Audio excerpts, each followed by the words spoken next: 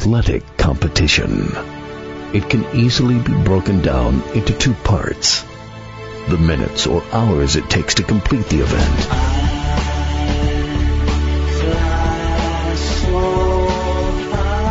then weeks, months, and years of joy or heartbreak.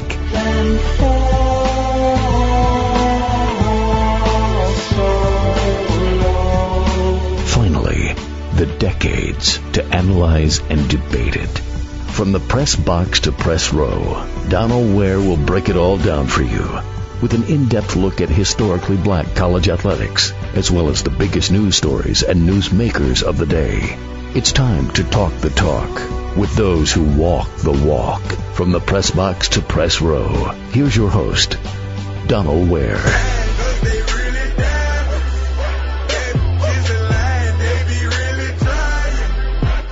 You're locked into the dopest show on radio, from the press box to press row. I am your host, Donald Ware. Happy 4th of July weekend, and typically 4th of July typically means NBA free agency, and this has been one of the crazier NBA free agency. What a frenzy that we've seen in recent years. I mean, I'm going to get to the Kawhi Leonard situation momentarily, but I mean, obviously the other big deal, I should say, is Kevin Durant, KD, going to Brooklyn along with Kyrie Irving, and that is huge for the Brooklyn Nets, a playoff team on last year, and really one of those teams that really put its hard hat on each and every week. Didn't necessarily have a superstar player. I realized D'Angelo Russell emerged as a star, but didn't have a superstar player.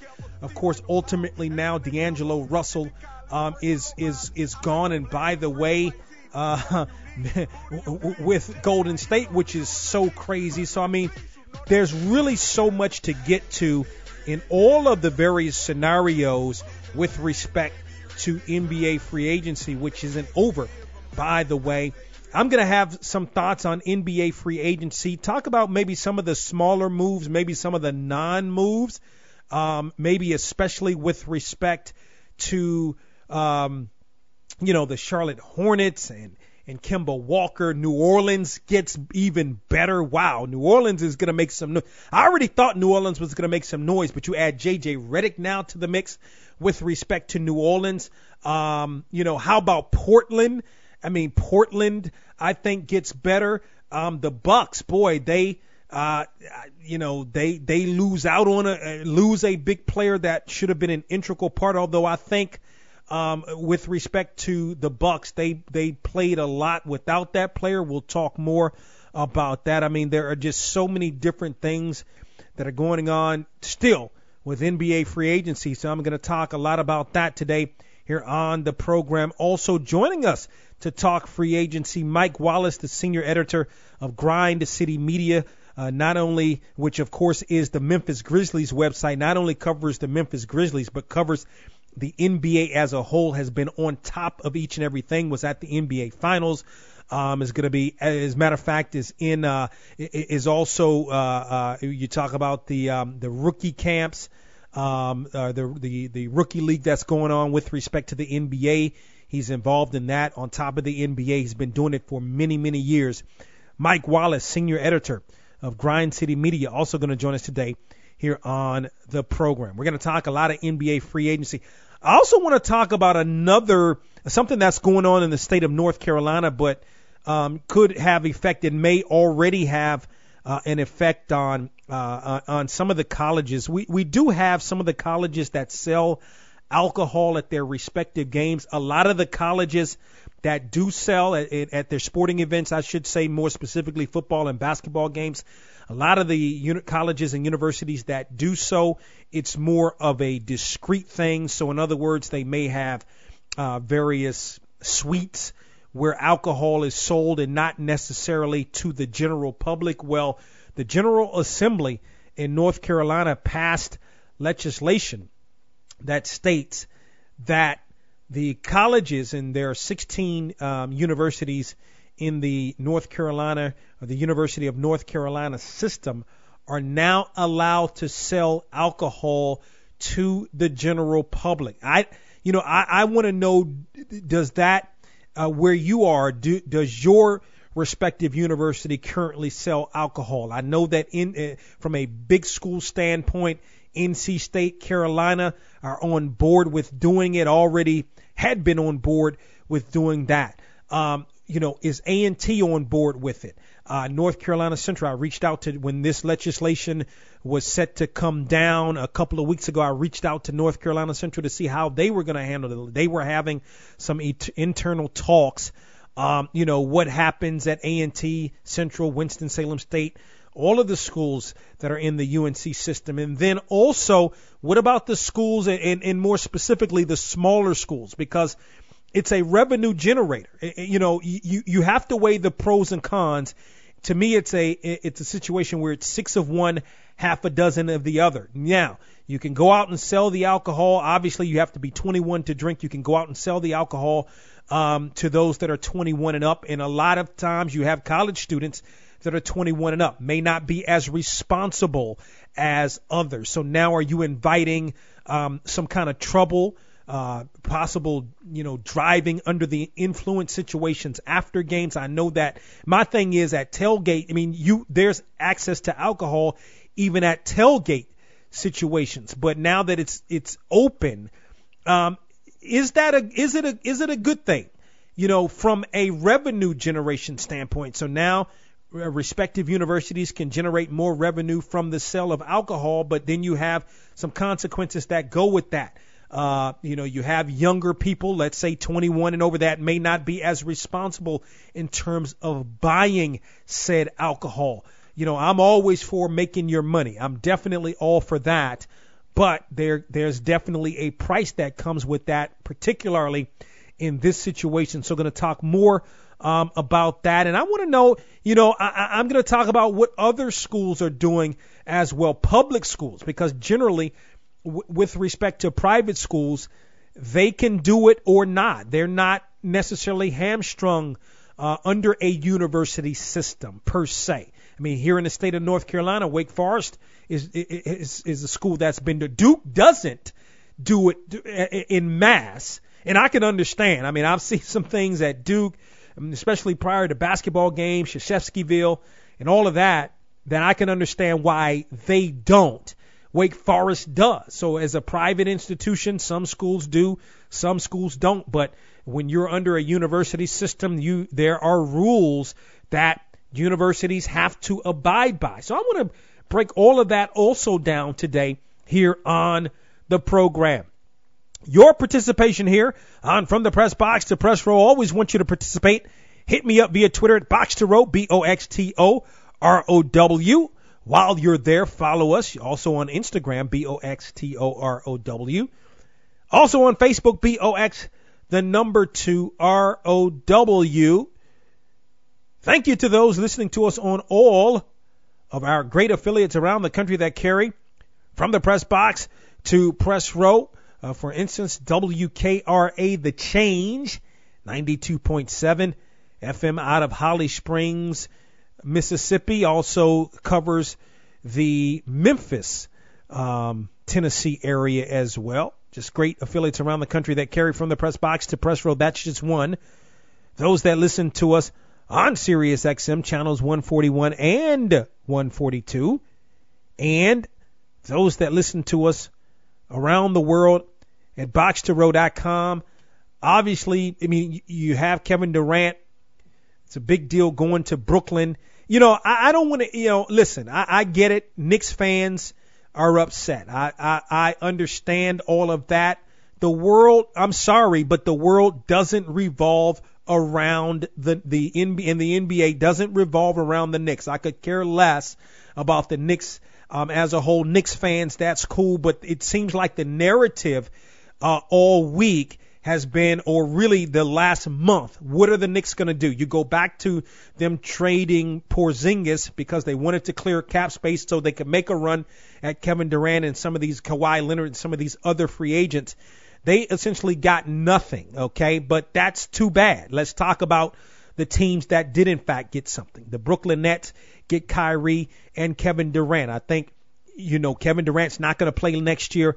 Brooklyn's going to be a playoff team with Kyrie and the pieces that are still there. It's still going to be a playoff team. They're going to look to make a run 2020, 2021 in terms of an NBA Finals. That is huge. I think the overall, that's just a great move for Brooklyn moving forward. Look at some of the other moves that were made. I mean, let's look at, one of the moves that is an interesting move all of the way around, and I can understand it from a number of different sides. And I think I've talked about this on the program here the last couple of weeks, and I even put it in writing talking about a couple of months ago when I did the piece about North Carolina pro sports and how it was in a good place, especially with what the Carolina Hurricanes were doing at the time. So Kemba Walker walks away, no pun intended. I mean, it doesn't walk away. It was sort of a sign and trade situation with the Boston Celtics, whereas the Celtics get Kemba Walker in return for the sign and trade. The Charlotte Hornets get Terry Rozier. They sign him to a 3-year, $58 million contract.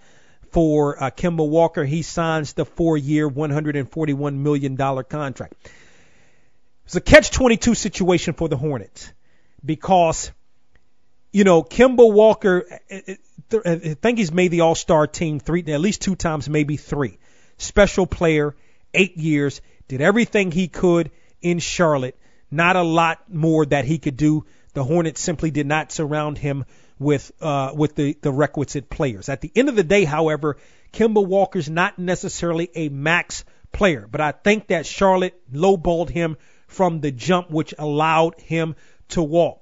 To get Terry Rozier back, I mean, that's not great compensation, but it's better than the alternative, which meant Kemba Walker would have ultimately walked. Does this make Boston that much better? I've got some questions about that. I got to take a break. We're going to come back. We're going to talk more NBA free agency as From the Press Box to Press Row rolls on. The old Renaissance is the new Renaissance, standing on tradition while embracing the spirit of distinction. This is the Harlem Brewing Company. Uniquely crafted beer brewed to deliver a taste, a sound, and a feeling that can only be described in one way. Harlem style. So come and take a trip on the A train with our Harlem Sugar Hill Golden Ale and our Harlem Renaissance Wit Beer, the neighborhood original. Brought to you by Harlem Beer Distributing North Carolina. Visit them at harlembeernc.com. Mommy, where are we going? To the grocery store, honey. Oh, goody, Mommy. Can we buy an original bag of Marjorie's beef jerky? Of what? An original bag of Marjorie's beef jerky. It's really good, Mommy. Dad let me try some, and I couldn't help myself, and I ate it all, and I was hoping that you could, help me replace it before he comes home from work. Why would you eat all of Dad's beef jerky?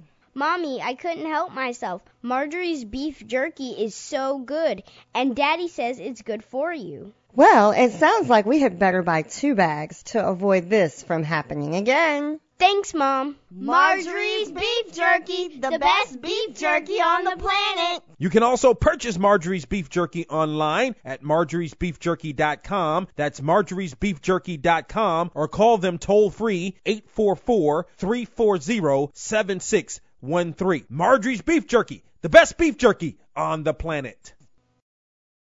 You're listening to From the Press Box to Press Row. You the rhythm as I get ragged, get raw. Yeah, I'm the NASCAR Cup Series midway through this Saturday in the return. Daytona International. Knucklehead so that make you act real dumb. I'll put your clue like love. Regular fingerprints like my name was Search Warrant. Shut your mouth, don't you complain. Fix you up, mix you with cuts like pro.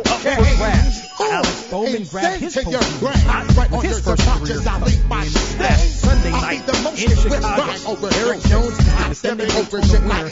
but is still seeking his first win of 2019, which would turn his playoff tickets right out race. Of course, this Sunday, 7:30 p.m. on NBC.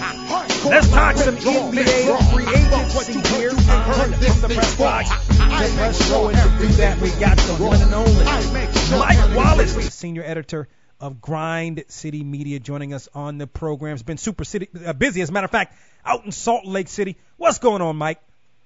Hey, man, it seems like everything's going on, from free agencies to major trades to, seeing some of these young guys getting going in the Salt Lake City Summer League and the California Classic Summer League as well. All of it's leading into next week's kickoff of the Las Vegas Summer League, where all the teams plus a couple international teams will be in Las Vegas. So it's nonstop grinding, man. It's the only way I know. Yeah, no question. Grind City Media in full effect. So, I mean, like, I don't even know really where to begin.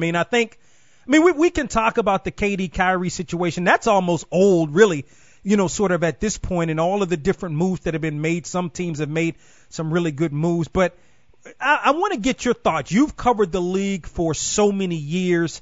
KD and Kyrie going to the Nets. What do you make of that? You know what? I'm stumped a little bit, because I know why Brooklyn did it, and I know why, and all of these deals become official, on July 6th, and it's one of those deals where it's a situation where you almost won't believe it until you actually see these guys in some of these different uniforms, because there's been so much, transition and so much movement. I really don't see why Kevin Durant did it. It's just, look, man, that's just a mercurial guy when it comes to his personality. I think Brooklyn needs to win the relevance battle. They've proven that, okay, yes, right now they're more relevant than the New York Knicks. They made the splashier moves. They beat up their big brother, the New York Knicks, sort of like when the Clippers had the upper hand on the Lakers the last few years. But if you're the Brooklyn Nets and you spend $160 million on one guy, $150 million on another, you're not going to get Kevin Durant next year. You saw Kyrie Irving make the Boston Celtics a little bit worse than they were the year before. You're spending a lot of money to still not be as good as Toronto if Kawhi comes back, Milwaukee, or Philadelphia. So it's one of those situations where Brooklyn is doing a whole lot to be the fourth seed in the East. And I don't know if that team is ever going to win a championship, man, with those two guys.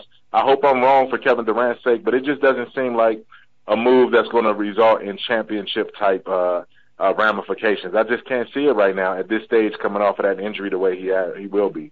Yeah, so okay, understood. So even with some of the pieces, obviously D'Angelo Russell's out of there. We'll talk more about that. But even with some of because to be honest with you, I didn't really see a lot of, I didn't see a lot of Brooklyn this year. Obviously to your point, they made the 6th seed. They did some things right. They get 2 superstar type of players. But how do you think some of those what's Brooklyn looking like? I want to know your thoughts on what Brooklyn looks like 2020, 2021 with some of those pieces to go around KD and Kyrie.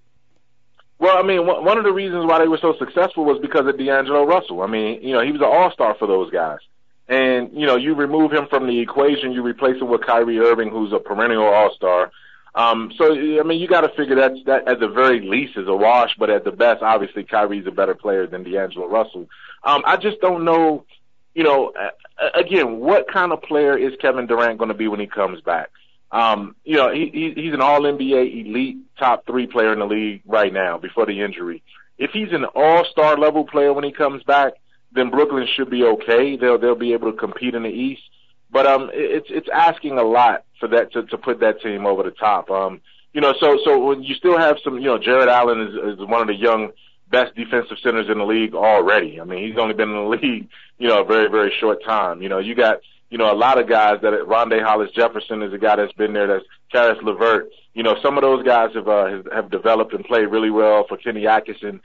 This past season, they made the jump and probably was the most improved team in the league, making the NBA playoffs. So, good for Brooklyn. I just think, what they were building organically, now they're adding to it by trying to fast track it, and I'm just not sure that it's going to be enough. Again, this is Kevin Durant, going to be 32 years old. This is Kyrie Irving. really never showing outside of playing with LeBron that he can be truly a winning basketball player to carry a team. So we'll see. There's a lot of questions I have about that Brooklyn team. And again, I understand why they did it. I'm still skeptical, though. I'll be skeptical until I see it. Yeah. You know, we mentioned D'Angelo Russell. I mean, I don't, you know, when it was mentioned that he was going to be dealt to the Warriors, my initial reaction was that, because we had heard the Lakers the whole time. So my initial reaction was, okay, they're getting Russell to take him away from the Lakers. Obviously, he's a good player, but he doesn't really seem to fit the mold of what Golden State does, even KD aside. So your thoughts on the whole D'Angelo Russell situation, and then, I mean, the talk now is that he ultimately could be traded by the trading deadline next year. I mean, that's a lot that you're going to spend to get a guy like that to flip him.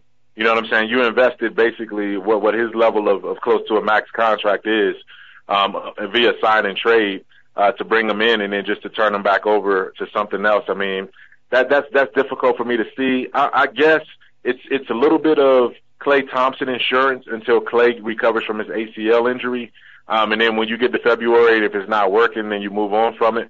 But I do think also that he gives them a young attacking point guard who can take some of the scoring load off of Steph Curry in the initial stages of the season. Because you got to remember, you know, Klay is going to be out for a while. This is a team that's probably going to move on from, you know, DeMarcus Cousins as well. They don't have a lot of natural scorers. I mean, Draymond Green isn't a natural scorer. So, you know, Steph is going to need another guy that can sort of either move him off the ball a little bit or play alongside him to generate some points. You know, they've also, you know, lost Andre Iguodala. I mean, Golden State is trying to rebuild on the fly by still maintaining relevance until they can buy time for some of these guys to get healthy. But that's going to be an interesting mix. I do think D'Angelo Russell has a lot to prove, and I think he's going to play well there. I think he's going to buy into the system. And Steve Kerr is going to work miracles with him from a psychological standpoint, because he's going to finally have a coach in a situation that believes in him. Even when he was in L.A., they really didn't believe in him. His maturity level wasn't there. He got to Brooklyn, became an all-star, and they didn't really want to sign him and keep him. They you know, lusted after Kyrie Irving, so he really wasn't wanted there. And now he's going to go to Golden State, where he has a chance to really win and be around a culture that's all about championships. And hopefully that rubs off on a young guy, because he has a bright future ahead of him with some good guys around him if he has a chance to take advantage of it. Mike Wallace, the senior editor of Grind City Media, joins us here. From the Press Box to Press Rows, we talk NBA free agents. He's covered the league for many, many years, knows the league up and down. So Iguodala, man, he's I mean, once everything is signed, he'll be in Memphis. So what happens from that once he is a Memphis Grizzly? What then happens at that point? I mean, I think some discussions have to be had once that deal becomes finalized. It's a situation where the Grizzlies won the trade simply by having budget. I mean, they had the amount of money to absorb Iguodala's contract, but they also picked up, you know, what could be a potential lottery pick if Golden State, you know, slips in a few years. Eventually, you know, that team is going to wear out and get older and going to have to hit the reset button. So they were that desperate to get underneath a very, very punitive luxury tax situation. So they had to unload contracts on teams that had salary cap space or trade exceptions.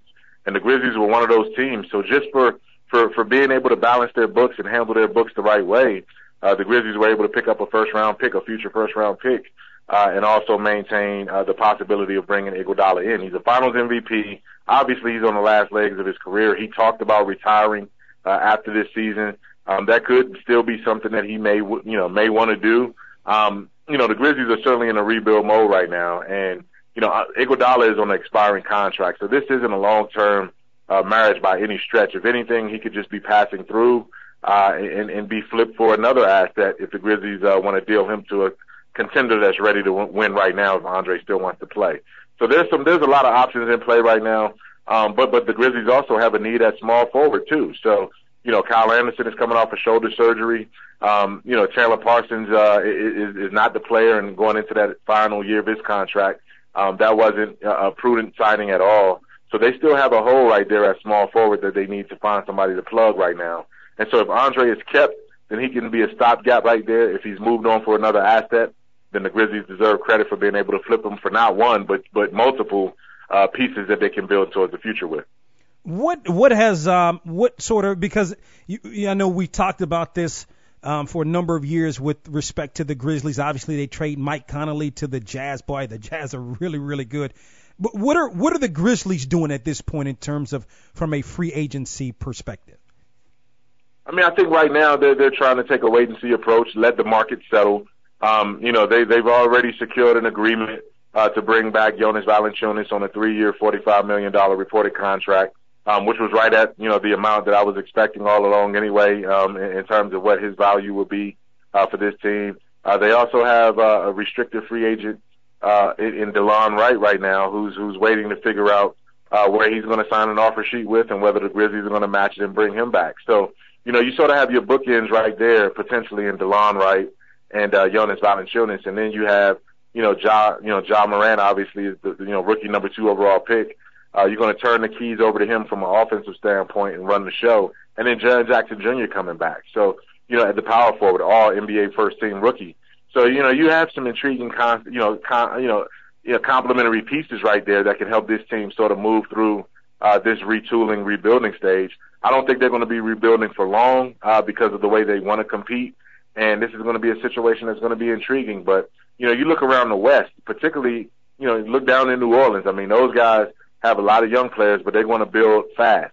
You look at New York, they struck out on some of the big name free agents, but they loaded up on mid-career veterans, who are professional type players who've been places and have won.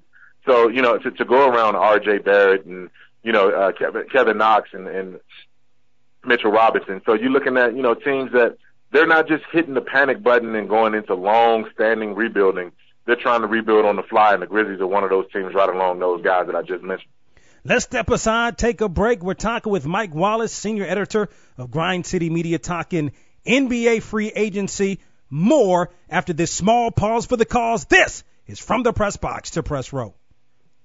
We're back here on From the Press Box to Press Row talking NBA free agency. Mike Wallace, the senior editor of Grind City Media, joins us on the program. Boy, Malcolm Brogdon comes to the Pacers. I mean, even when Victor Oladipo went down, this was a Pacers team. I thought Nate McMillan did an absolutely outstanding job last year. You add a guy like Brogdon to that mix. Oladipo is going to come back, I should say.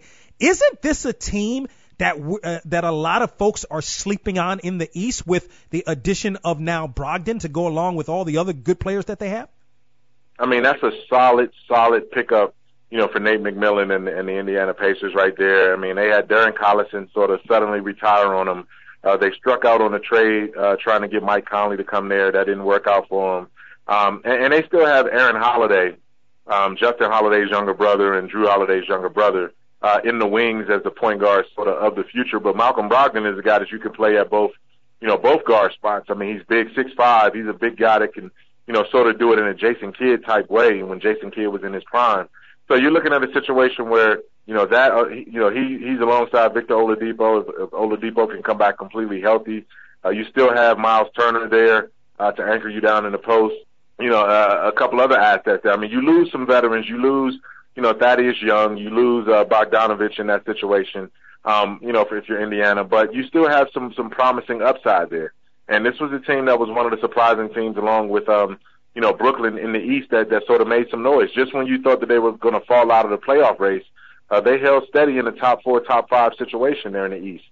They just ran out of gas and couldn't get over the hump in the playoffs. But, I love what Nate McMillan is doing there. I love the stability that Indiana has and the way that they're trying to do things internally and organically and doing it the right way. So I hope it all works out for them. They caught a couple bad breaks there too, with the injuries and obviously the news with Tyreke Evans, who was expiring anyway, being suspended or kicked out of the league because of a substance abuse issue.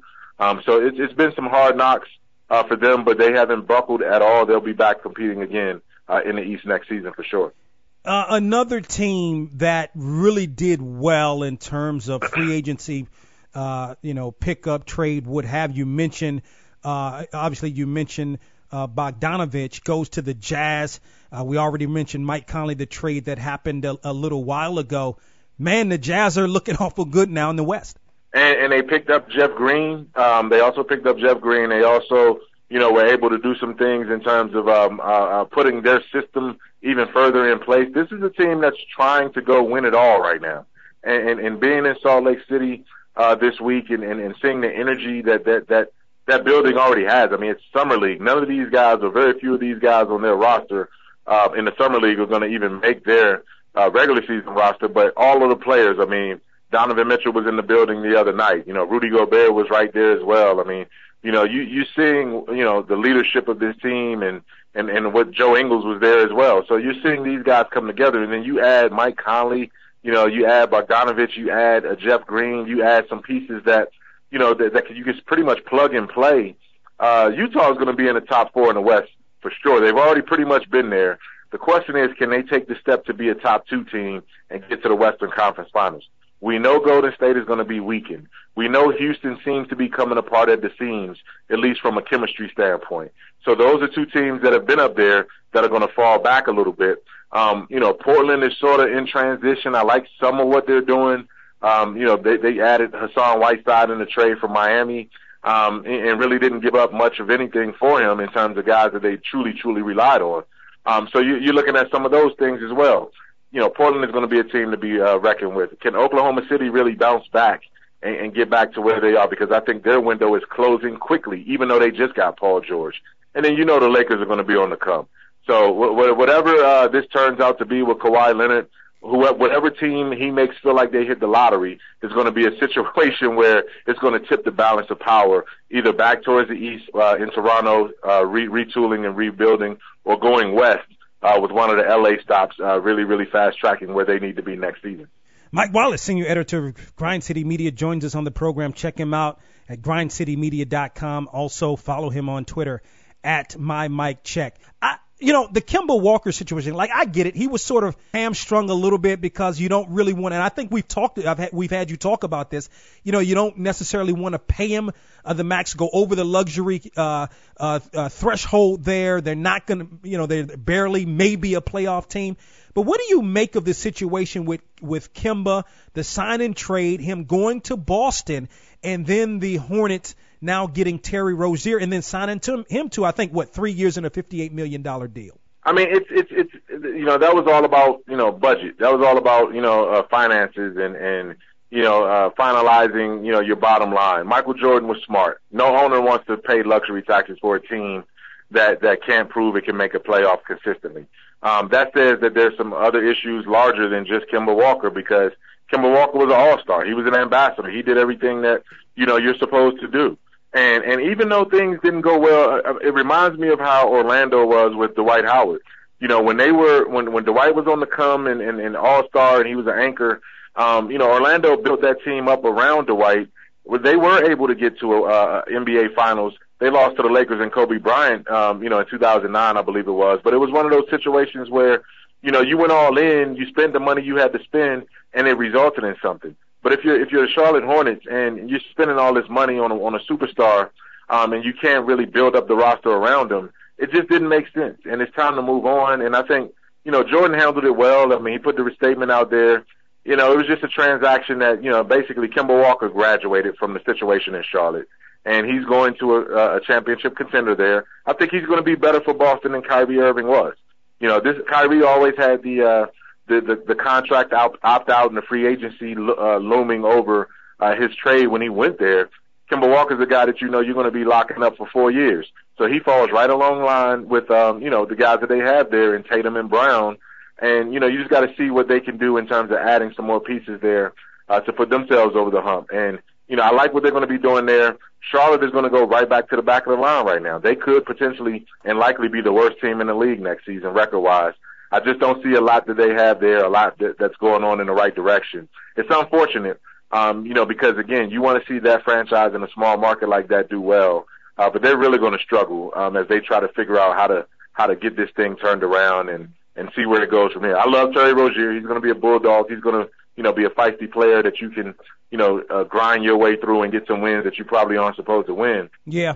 Yeah. So New Orleans, they get J.J. Redick. I personally like what New Orleans is doing. Zion Williamson, Drew Holiday. all of the pieces that came along with the Lakers. Like, how good could New Orleans be this year? They can be ready, man. They can be what Brooklyn was last year in the West. Like what Brooklyn was in the East last year, New Orleans can be that in the West. Really, really young, but they augmented that youth with some solid veterans. J.J. Redick is going to help fast track that team. Lonzo Ball, if he can stay healthy, he's a guy that can play. Drew Holiday's still there. And, J.J. Redick, Drew Holiday, Brandon Ingram, you still have Okafor there. You still have Ingram, in terms of Ingram, if he could be healthy. You just like what they're trying to do. You just love the way that, that team, David Griffin can say, you know what, I got 4 years right now to build this thing up gradually. Let's do it slowly. But he wants to say, you know what, I'm coming from Cleveland. I'm coming from a situation where I was in the finals with LeBron James and a roster that I was able to make moves around. And he's doing the same thing in New Orleans. So who's to say that this team has to rebuild? They're ready to jump up right now. So they have a chance to pick up some steam and jump ahead of some teams and try to be right there in that mix for one of the 7th or 8th playoff spots in the West. And it would not surprise me at all if they catch somebody and get it. A couple of more thoughts with Mike Wallace, senior editor of Grind City Media, talking NBA free agency. Excuse me, Mike, but what in the world is Washington doing? Hey, you know what? I just said that Charlotte could be the worst team in the league next season. Let me go further up I-85, I-95 a little bit. Because it could certainly be Washington, and it's right there in that corridor, you know what I mean? So it's one of those situations where they're division rivals and neighbors in terms of the proximity between, they're close together when it comes to that. This is what happens when you're trying to buy time, knowing that John Wall, you cannot unload that contract, and you're not quite ready to unload Bradley Beal yet. So this is a team that's pretty much stuck in neutral. And they still have to field a roster. They still have to go out there and try to sell a fan base that they're going to be able to do something. I just don't know what it is. I do like the draft pick they got, the kid from Japan that was from Gonzaga. Yeah. I think he's going to be a dynamic Giannis Antetokounmpo type physical player. I don't know if he can get there in terms of skill set and sheer drive. We'll see. But he's certainly somebody that they can make some moves around. I know they a few years ago they drafted another unicorn type player in Jan Vesely from Europe, and it never really worked out. So this is a different kind of guy here that they have coming in. But again, this is going to be a long road back to relevance for Washington because they're going to be waiting on John Wall for a while. And you talk about Kevin Durant having question marks about whether he can come back from that injury. The way John Wall plays, it's going to be I will be shocked if he's able to restore his ability too. So Washington is in trouble right now. They're going to have to really put the whole reset button. You can't halfway push the reset button. Either you're going all in or you're not. And it's going to be painful, but I think eventually they're going to have to really consider a hard decision, and that is, unloading Bradley Beal on someone and trying to get like an Anthony Davis type haul back for him, if at all possible. What are some of the sort of maybe under we didn't really talk about Al Horford and him going to the 76ers, and the 76ers are going to, they're going to be really good. But what are maybe some of the under the radar moves that have happened with certain teams that are definitely going to upgrade them or at least put them in contention to make a playoff run? I mean, it's, when you look around and scour the league, I mean, I think you have, a couple of teams that have really, been quiet about what they're doing. I think what Orlando has done has been smart. There was some question whether they were going to bring back, those guys, Vooch and Terrence Ross and some of the guys that they had with them. I think they were smart by bringing them back and trying to, continue to build and understand that they weren't that far off. I mean, they were an 8th seed in the East, and they can get even better than that. You look at Detroit and what Detroit is doing. That's a team that is really, really fighting for relevance, and I say relevance a lot. But, I mean, that's a team that's, I remember not too long ago, this was a team that made the Eastern Conference Finals 5 straight years with that team that won that championship with Chauncey Billups and Tayshaun Prince and Rasheed Wallace and all those guys. And they've really fallen off the map since then. So, when you look at what Detroit is trying to do, I mean, I know they also just added Derrick Rose to help in that backup point guard position. If they can get Blake Griffin to come back healthy, what they've done in terms of the trade with Milwaukee to bring in Tony Snell, they could be a sneaky good team that can be long, athletic, and defensive oriented. and get up and down too if they can stay healthy. So that's a team that could be sneaky. I think Orlando could be a sneaky good team in terms of what they're doing. And then when you look out west, Sacramento was a team that's always been sort of on the come, with the young talent that they have. Locking up Harrison Barnes and getting him to come back is going to be, a unique situation. And then Dallas is another team I'm going to mention because we really have to see if Porzingis can truly be that perennial all-star type talent. If he can, you look at him and Luka Doncic and a couple of more moves that they need to make free agency-wise, that's going to be special. But to go back to your original question, Al Horford coming down, again, that I-95 corridor there, making a short trip back down to Philadelphia to play alongside Joel Embiid. That's going to fortify their front court. He's going to give them a professional. They lost Jimmy Butler. Miami is going to gain a guy that's going to make them a tough out too. But, Jimmy Butler just doesn't have a whole lot around him. I don't think that's going to, I don't think he's in a better situation than he was in Philly. No one does it better. Follow him on Twitter at MyMikeCheck. Also check him out online at GrindCityMedia.com. He is Mike Wallace. He is the senior editor of Grind City Media. He joins us here on From the Press Box to Press Row. Mike, as always, great insight, man. Enjoy that summer league. Hey, thanks a lot, man. I appreciate it, dude. Appreciate it, Mike. We've got more on the other side. It's Donald Ware, host of From the Press Box to Press Row. The biggest names are guests on Box to Row. That is the voice of Kevin Durant. Oh, yeah, well, I'm just, trying to get better every single day.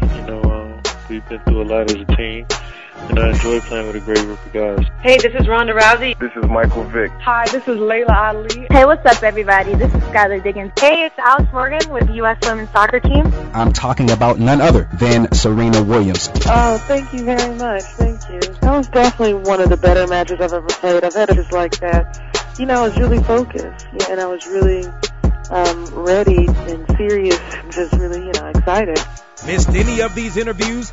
Then check us out online at www.boxtorow.com. That's From the Press Box to Press Row, real, relevant radio. Mommy, where are we going? To the grocery store, honey. Oh, goody, Mommy. Can we buy an original bag of Marjorie's beef jerky? Of what? An original bag of Marjorie's beef jerky. It's really good, Mommy. Dad let me try some, and I couldn't help myself, and I ate it all, and I was hoping that you could, help me replace it before he comes home from work. Why would you eat all of Dad's beef jerky?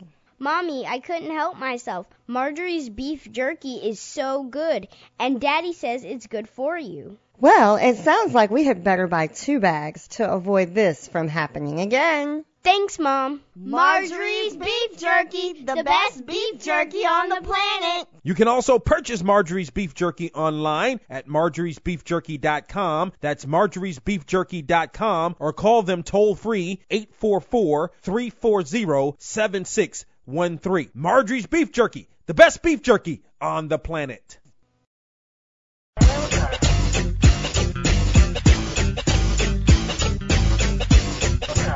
It's Donald Ware, from the Press Box to Press Row. We're back here on From the Press Box to Press Row. In the last segment, we were joined by Mike Wallace, senior editor of Grind City Media, as we broke down. He did a thorough job in terms of breaking down NBA free agency. Mike's been covering the NBA for maybe 15 years or so. Of course, he had that whole run when LeBron James was in Miami, when he covered the Miami Heat for ESPN.com, and now doing it for the Memphis Grizzlies, but continues to cover the league as a whole and knows a whole lot. So we appreciate the insight from Mike Wallace, who, of course, is a Grambling State University graduate. I want to get back to alcohol sales at college stadiums. And, I'm one that is all about revenue generation for colleges, particularly HBCUs. I think that HBCUs have obviously small budgets and a lot of times comparatively speaking to non-HBCUs, particularly at the FCS level. Let's just say football FCS level, if you will. So I'm all for, trying to make a buck any way not any way that you can, but if it makes sense. And I was reading an interesting article. As a matter of fact, it was on Forbes.com from back in December of 2018. It was by Michael T. Nitzel, who is a former university president. As a matter of fact, he's the president emeritus at Missouri State. And I was just reading not necessarily his thoughts, but I was reading some of the factual information based upon some of the studies that were put out there. So it looks like from an FBS level, it looks like there are about 50 schools on the FBS level that sell alcohol at respective mostly football and then basketball games as well. There are about 50 schools that do that. He also mentioned in the article that, for instance, Ohio State made $1.2 million off of alcohol sales. $1.2 million, but that's more the exception than it is the rule, because I mean, as he appropriately mentioned in the article, you have to split some of the revenues with the vendor and so on and so forth. So the bottom line is it worth it? I mean, if how much revenue are you going to be able to generate to make it worth all of the potential bad things that could come about it? I mean, I think one of the points that he definitely made in the article from more of a student standpoint, and I mentioned this in the open because, I mean, you have a situation where you don't want underage drinking. There are college students that are obviously of age that can drink. But he made a very interesting point in terms of some of the things that happen with college students when they drink. So one of the statistics that he gives in the article says more than a third of college students report they engaged in binge drinking in the prior month. Now, I mean, to me, and we'll accept that. Let's just say we accept that stat. I mean that if you're binge drinking, like that's not taking. You got to figure that that's not necessarily taking place at an athletic event, so it doesn't really affect it from an athletic event standpoint. Also goes on to say about 20% of college students meet the diagnostic criteria for alcohol use disorder. A quarter of college students report adverse academic consequences as a result of drinking. Alcohol is a factor in almost 700,000 sexual assaults involving students each year. That's huge. And then lastly, more than 1,800 college students die annually from alcohol-related injuries. That's huge as well. So, the question becomes, do those numbers increase? Because if there is alcohol sales at athletic events, and again, the whole premise, if you're just joining us or weren't with us at the beginning of the show, the whole premise of this conversation is because the North Carolina legislature passed a bill that says that schools in the state of North Carolina, public schools or schools that are part of the UNC system, can now sell alcohol. I mentioned the fact that North Carolina State was on board, UNC Chapel Hill on board with that. And now I'm wondering from an HBCU standpoint, North Carolina A&T, North Carolina Central, is that something that those schools are going to adopt? Even the smaller schools, Elizabeth City State, Fayetteville State, Winston-Salem State, the list sort of goes on and on. You got to really ask yourself. I don't know. It's all about the money, right? Like, how much revenue generation are you going to get from the sale of alcohol? And then not only is there an opportunity for the sale of alcohol, but then at that point, there's got to be an opportunity for signage, for advertisements, or at least logo displays on video scoreboards. There's got to be some opportunities there. So let's say, I don't want to name any particular beer company, brand, or what have you, but let's just say beer brand A sells its alcohol at a certain venue, then as part of that, I would imagine that there would then therefore come some advertising dollars would be made available to said institution in addition to the sales from the alcohol. So there's that aspect of it as well. I sort of did a little bit of a poll from some of the schools in the SWAC. My understanding, and I may be wrong about this, but my understanding is that a venue like Texas, that Texas Southern plays in, particularly for football, allows for that because they share the stadium with the MLS soccer team that's there. So I'm assuming that even on Texas Southern game days, that alcohol sales are allowed. I didn't get a full poll of the schools in the SWAC that do it, but my question, I want to get your thoughts on this. Like, is it worth it? Like, is it worth exploring, if your school doesn't already do it, the sale of alcohol at venues? Me personally, I don't really drink, so I don't, my whole thing behind this is, will it, how will it adversely impact a university? The brand comes before athletics, so how would it adversely affect a university? And then how much can be made? What's sort of the revenue look like behind doing something like this? Want to get your thoughts on this? Hit me up via Twitter at Box2Row, BOXTOROW, or on Facebook, BOX2ROW.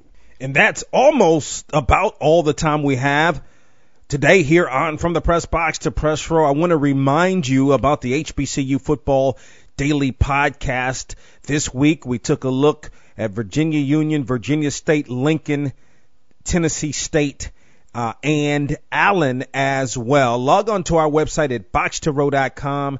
Box2row.com. You can download the podcast or listen to the podcast. And pretty much we've had all the head football coaches of the respective schools to this point as we get you set for the start of the HBCU football season. We are, now beginning of July or so. So we're less than 60 days away from the start of the HBCU football season. So things are rocking and rolling with the HBCU Football Daily Podcast. Thank you to Mike Wallace, Senior Editor of Grind City Media, for joining us today on the program. Tell 5 friends about From the Press Box to Press Row. And, of course, you can listen right here on the radio station that you're listening to each and every week, same time, same radio station. And always remember to support those that support you. From the Press Box to Press Row is presented by DW Communications.